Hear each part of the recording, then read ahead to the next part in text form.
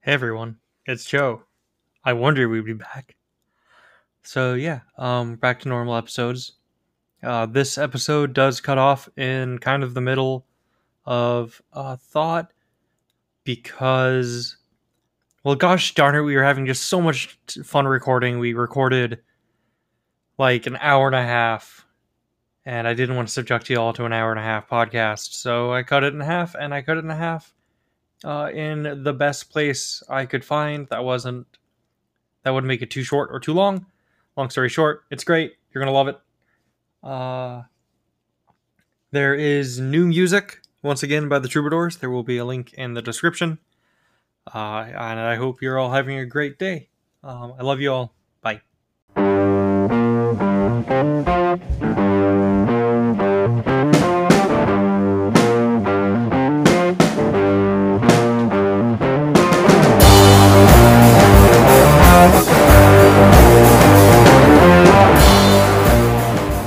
Hi everyone. It's been a while. What was this? A month and a half? Yeah, I think a month and a half. Anyways, we're back to normal. Back to uh, whatever this podcast is. And we have a very special guest today, a returning guest. That was your cue. Hi. I thought you were going to introduce me. Oh, Well, hi. It's me, Kiki. Back again. My name is Kiki Rose. My pronouns are she and her. And I am here today to talk about a subject that is very near and dear to my heart, which is mushrooms. we also have my co-host, if you'd like to speak up. Hello, it is I, Atum. Atum. Atum. A tomb? Oh no! How spooky! Ooh, spooky, scary day after Halloween. Blah. Dating the episode. Blah. Blah. Yeah, this is coming out before the election because. God, now that's the real spooky. That's the real spooky, scary. Spooky, scary voting. Blah. Blah. Well, we'll take a nice break from fucking electoral politics for a while. Yes. To talk about prehistory. Yay! Specifically, the Carboniferous period, the evolution of white rot fungi, and the global carbon status quo. Okay, this sounds rad as hell, I'm not gonna lie. Okay, so where to begin? I guess we should start at the beginning of the Carboniferous period, which is an era of Earth's history that lasted for about 60 million years, between 300 million years ago and 360 million years ago. This is one of the most researched, most well-understood periods of Earth's development because there's a very rich fossil record, hence the name Carboniferous. It was one of the first periods to be researched and named. This is where coal comes from. That's the carbon in Carboniferous. Oh, okay. That's cool. So let's say you're a tree. I wish. You are a tree. I got the height. But you're a different kind of tree. Trees as we know them don't exist yet. True conifers start to evolve near the end of the Carboniferous period. But most of what you would recognize as a tree are sort of just like giant, like fucked up ferns.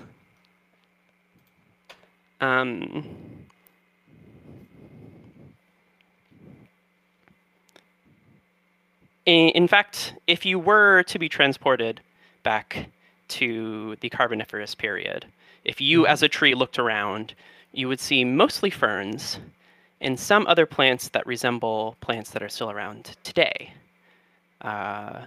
such as horsetail ferns. Horsetail ferns pretty much have looked the exact same since they evolved. But Carboniferous trees are very distinct from today's trees in that they're composed mostly of bark. The ratio of bark to wood in trees that you would find today is about like 4 parts wood to 1 parts bark. But trees in the Carboniferous area are about 8 to 1 bark to wood. So the tough outer layer of the tree makes up most of the structural components of the tree. Some of these trees even get to as much 20 parts bark to 1 part wood. Jesus. So trees are kind of overpowered, and it has to do with a organic compound called lignin. So plants have two. I promise we're going to get to mushrooms soon. Oh no, that's fine. Plants have two main structural components, right? You have cellulose and lignin, and both of these are pretty complex polymers, which is to say they're made of these long strings of carbohydrates, which are connected in different ways. So cellulose is like if you were to go outside and find like a blade of grass, if you try to pull on it in one direction, you'll find that it's pretty tough. But if you snap or tear in the other direction, then it'll break easily. This has to do with the way that cellulose is composed. Mm-hmm. It's a straight chain polymer. So it's linked at the ends of these long chains of carbohydrates, which gives it really strong tensile strength in one direction, but less in the other directions. Lignin is a lot more complicated. Lignin is cross-linked. If you look up like the chemical structures of lignin versus cellulose, you'll see some similar things, but lignin at least appears a lot more chaotic. You have these like aromatic compounds, these rings that instead of just being linked at the ends of the molecules, form links like all around. And basically that makes it incredibly hard to break down. Combined with some other things, which is that when it does start to decompose, the compounds that result are toxic. So basically, lignin is overpowered. Trees are overpowered. And so instead of being broken down, instead of being digested by animals or broken down by terrestrial fungi or bacteria, when they die, they just kind of like fall over and lay there. Some trees are broken down by fire. But most of them just kind of like lay there. And eventually, when you have all these trees just sort of piling up in these big swamps, they start to like squish each other, Mm-hmm. and also like sequester all of this plant vegetation that's in these like lowland swamps and forests. And that's what coal is. It's these big swaths of plant material that never had a chance to decompose and be recycled into the ecosystem. Mm-hmm. So that's why coal is such a good energy source, because, well, it's good on one level. Right. Efficient energy source. Yes, because it's all of this like concentrated mass of carbon. But there's a problem, right? You have all this carbon that's being sequestered in these like coal beds, and it's not being cycled back into the atmosphere. It's basically the opposite problem of what we're having now, where instead of there's too much carbon, there is not enough carbon, which leads to these really high levels of oxygen. Mm-hmm. And that's where you have these like giant bugs and amphibians.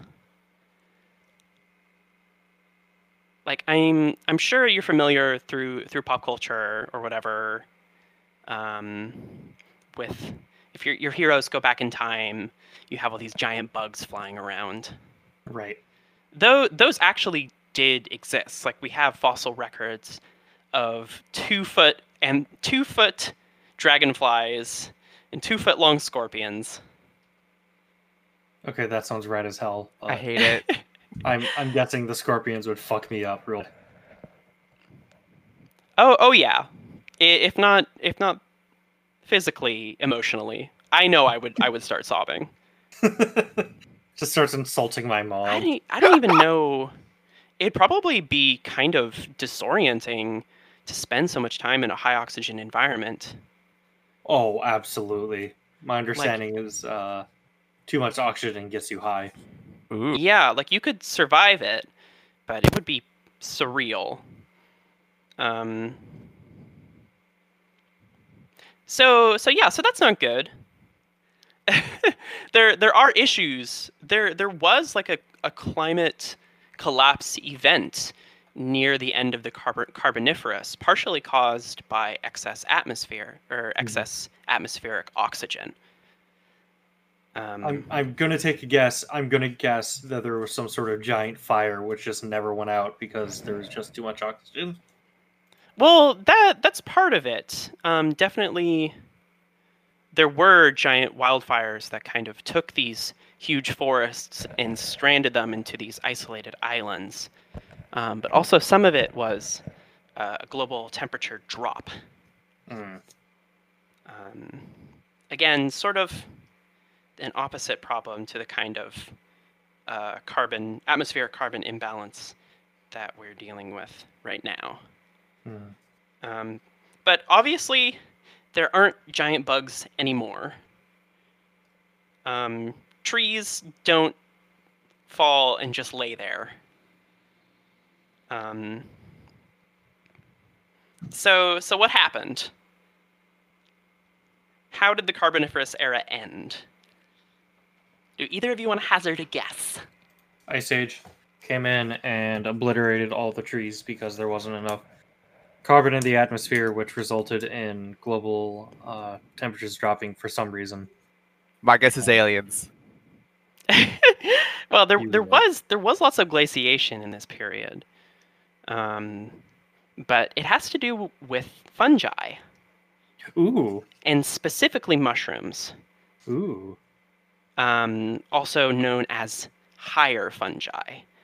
So not every fungus is a mushroom.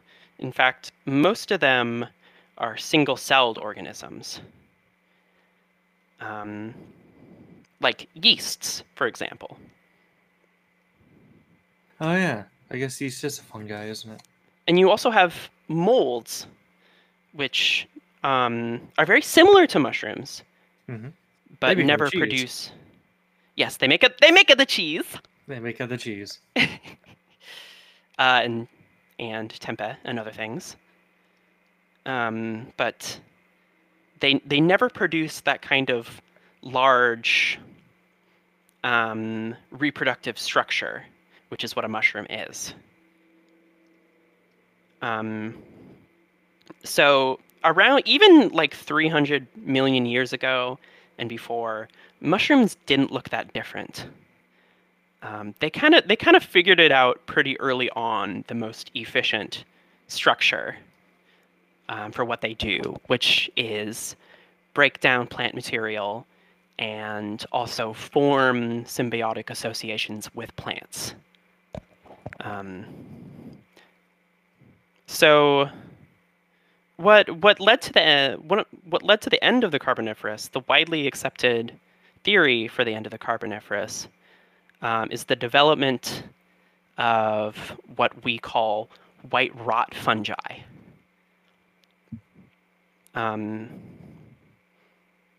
It's called white rot because if a tree is being afflicted by this kind of mushroom, if you cut it open, you'll see that the wood is like all spongy and like cloudy.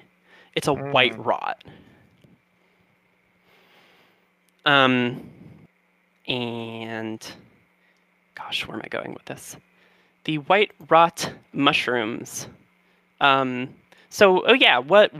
white rot actually is some really complicated enzymes that have the ability to break down lignin. Every time you say that, I keep expecting you to wait for one of us to ask what lignin is. Oh my god, I explained it already. No, and then you respond with lignin my balls, and then Thank you. and then we get owned. You know, I didn't even think about that. I really appreciate you for inserting that into the discussion. Sorry. That's why I always say my favorite Pokemon is Slugma. Slugma nuts. Ow! That would hurt. Ouch! Yeah, so white rot is actually kind of intense. Because like I was talking about, lignin is serious business. Mm-hmm. It's not easy to decompose because it's so complex. The structure is a lot more complex. So what these enzymes do is they oxidize the structure of lignin. So oxidation doesn't always involve oxygen. Oxidation is basically just the transfer of electrons from one substance to another. Oxidation is like when you leave your apple out for too long and it starts to turn brown. It's also like what fire does, like why fire is so destructive. It's basically have these highly reactive oxygen ions that just like strip electrons from whatever they're interacting with, which like makes them collapse. So that's part of what these mushrooms evolved to do. There's a lot of enzymes that do a lot of different things. Some of them use like metal ions to oxidize lignin and cellulose, but some of them also actually like create reactive oxygen and just like bombard the structure of trees with this highly reactive oxygen. It's basically like a mini flamethrower. Hells yeah. Pretty intense. So this is eventually like what ended the Carboniferous era, is the evolution of these enzymes in mushrooms. The trees stopped just piling up into these vast coal beds, and instead the carbon was able to be cycled back into the atmosphere. And that's basically where we've been since. Like, the carbon status quo hasn't really shifted that much since then until now.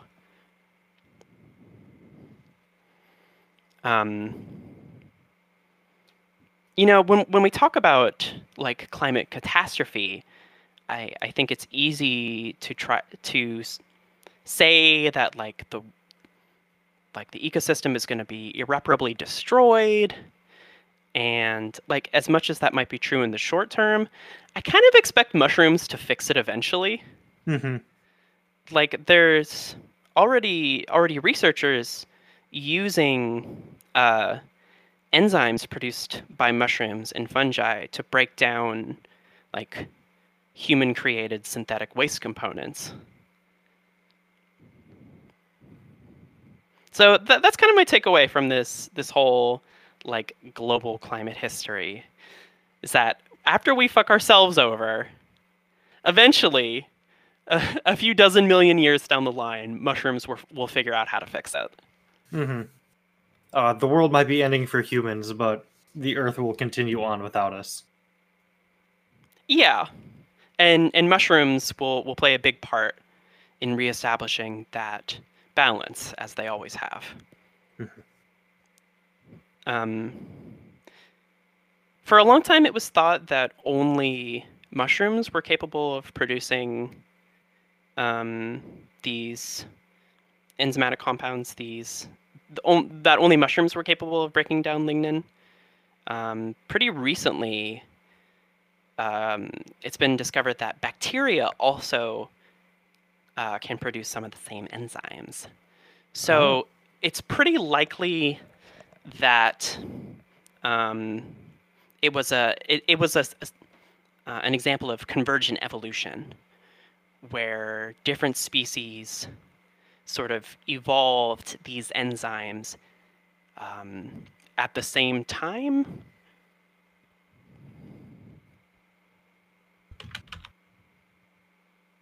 Even though they might not be closely related. You know what my favorite form of convergent evolution is, and I know this is kind of out of nowhere, but I just love it so much. Is it the one where everything evolves into a crab? Where everything turns to crab. Where Earth has evolved crabs multiple times from multiple ancestors. There is only one cycle, and it is crab. I don't know. Crabs are pretty cool, pretty effective. Good for grabbing onto things. Pretty good. I mean, it makes sense. They're tough exoskeleton, amphibious, able to attack and defend, adorable. What's not to love? Tastes good with butter. Yes, especially. Me too.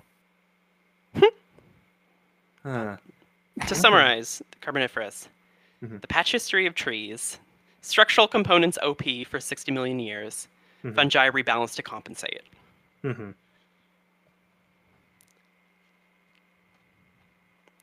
Very rad. I knew none of that.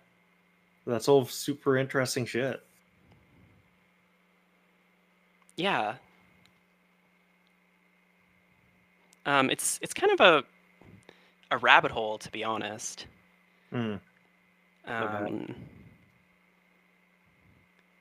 Because there is a lot going on. Like I said, there's a lot of research into this period particularly, which is cool, but also easy to be kind of cynical about. Like, dang, those petrochemical companies really want to learn about that coal. Yeah. Well, not that they'd give a shit. All they care about is becoming even richer. We gotta learn about coal so we can find more of it. Yeah. So there wouldn't be any, like, coal deposits at the bottom of the sea, would there? Or would there? That's a good question. I think there's definitely areas that were coal forests during the Carboniferous that are now covered by sea. I think you would expect them to be shallow seas. So the Carboniferous predates Pangaea. Like the supercontinent starts forming during the Carboniferous period, but it doesn't really get into full swing until after. Okay. I think I understand. So here's a fun fact I learned about mushrooms the other day when I was cooking.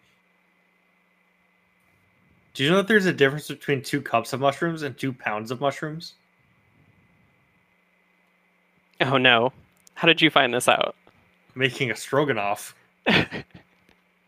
And I put it called for 2 cups mushrooms, and I was like, okay, I'll just make it a bit bigger. And then I accidentally only grabbed 2 pounds because ounces are both used for measurement of size and of weight. Because American measuring system's so efficient. So when I went to make the stroganoff, I was just dumping the mushrooms in, and I was like, this seems like a lot. This seems kind of excessive even for me. And that's when I realized that I just added 2 pounds of mushrooms.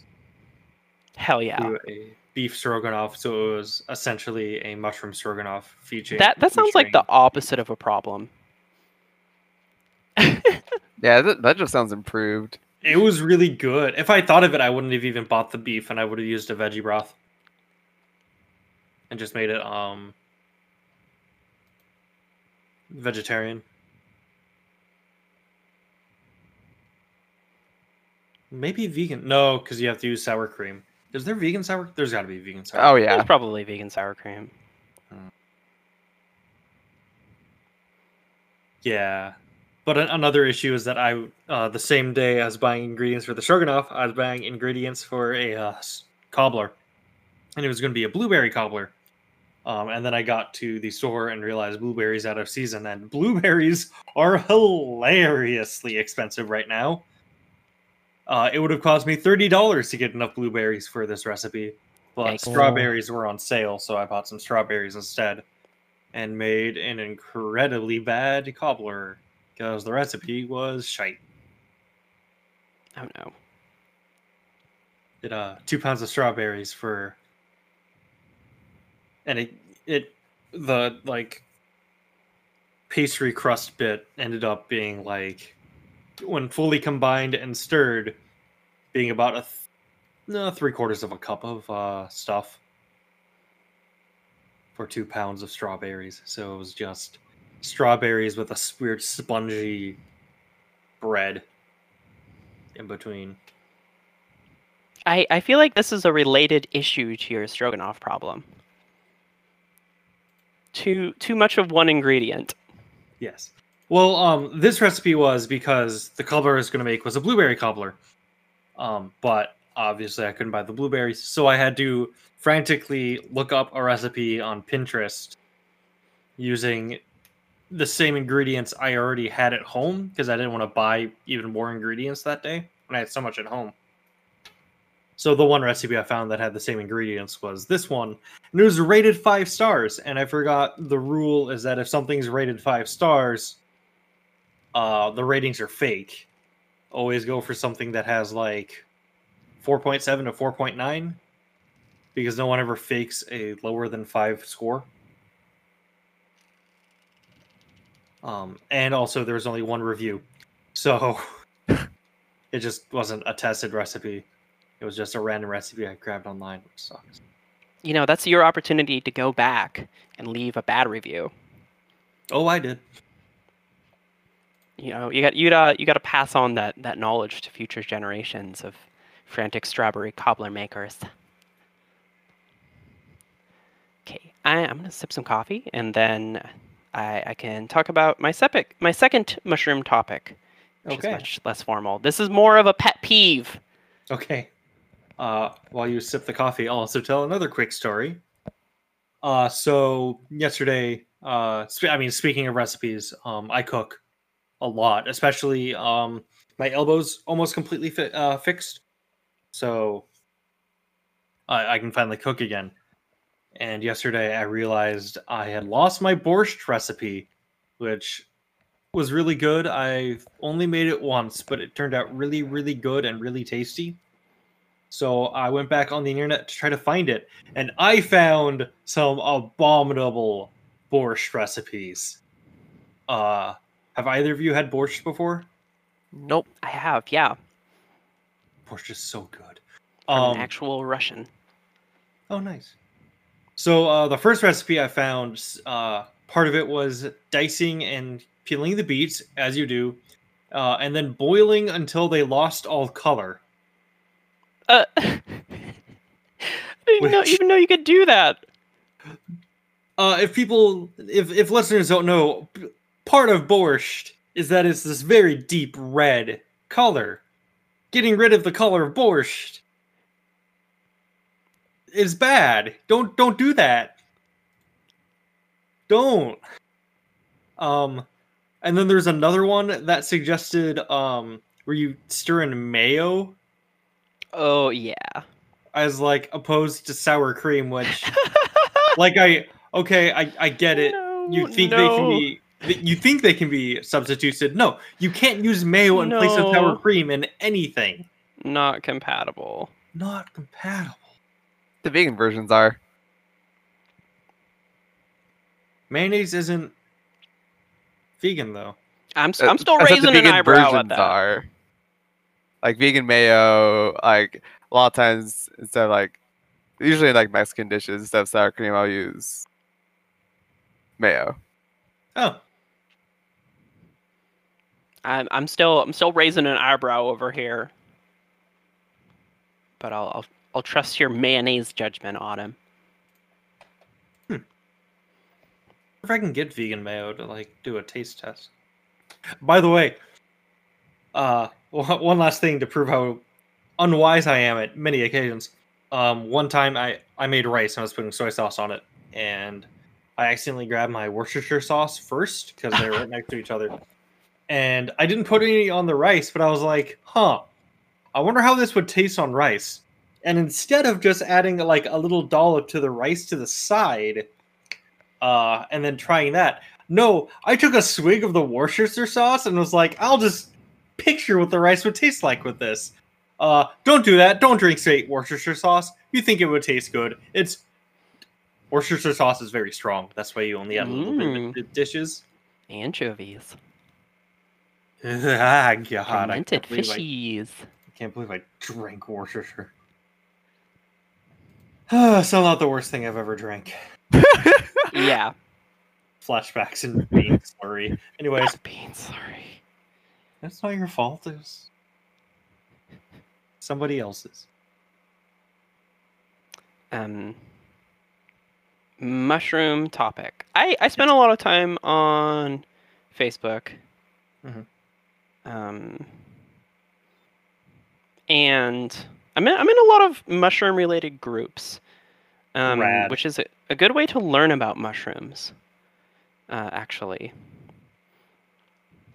But oftentimes I see like mushroom content popping up into other groups.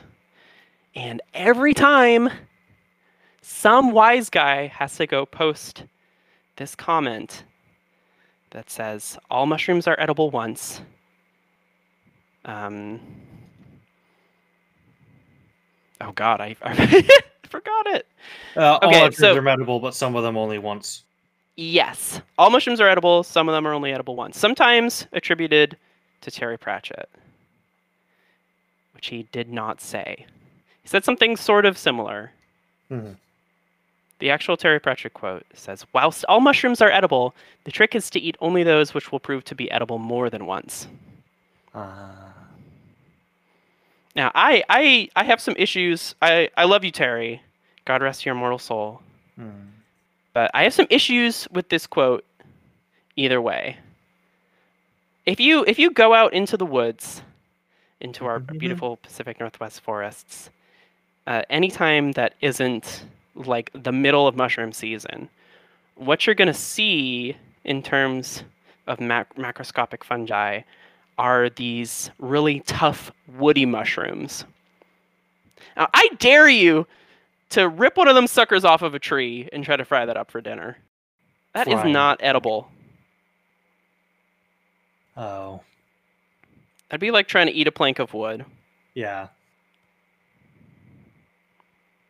The other thing is,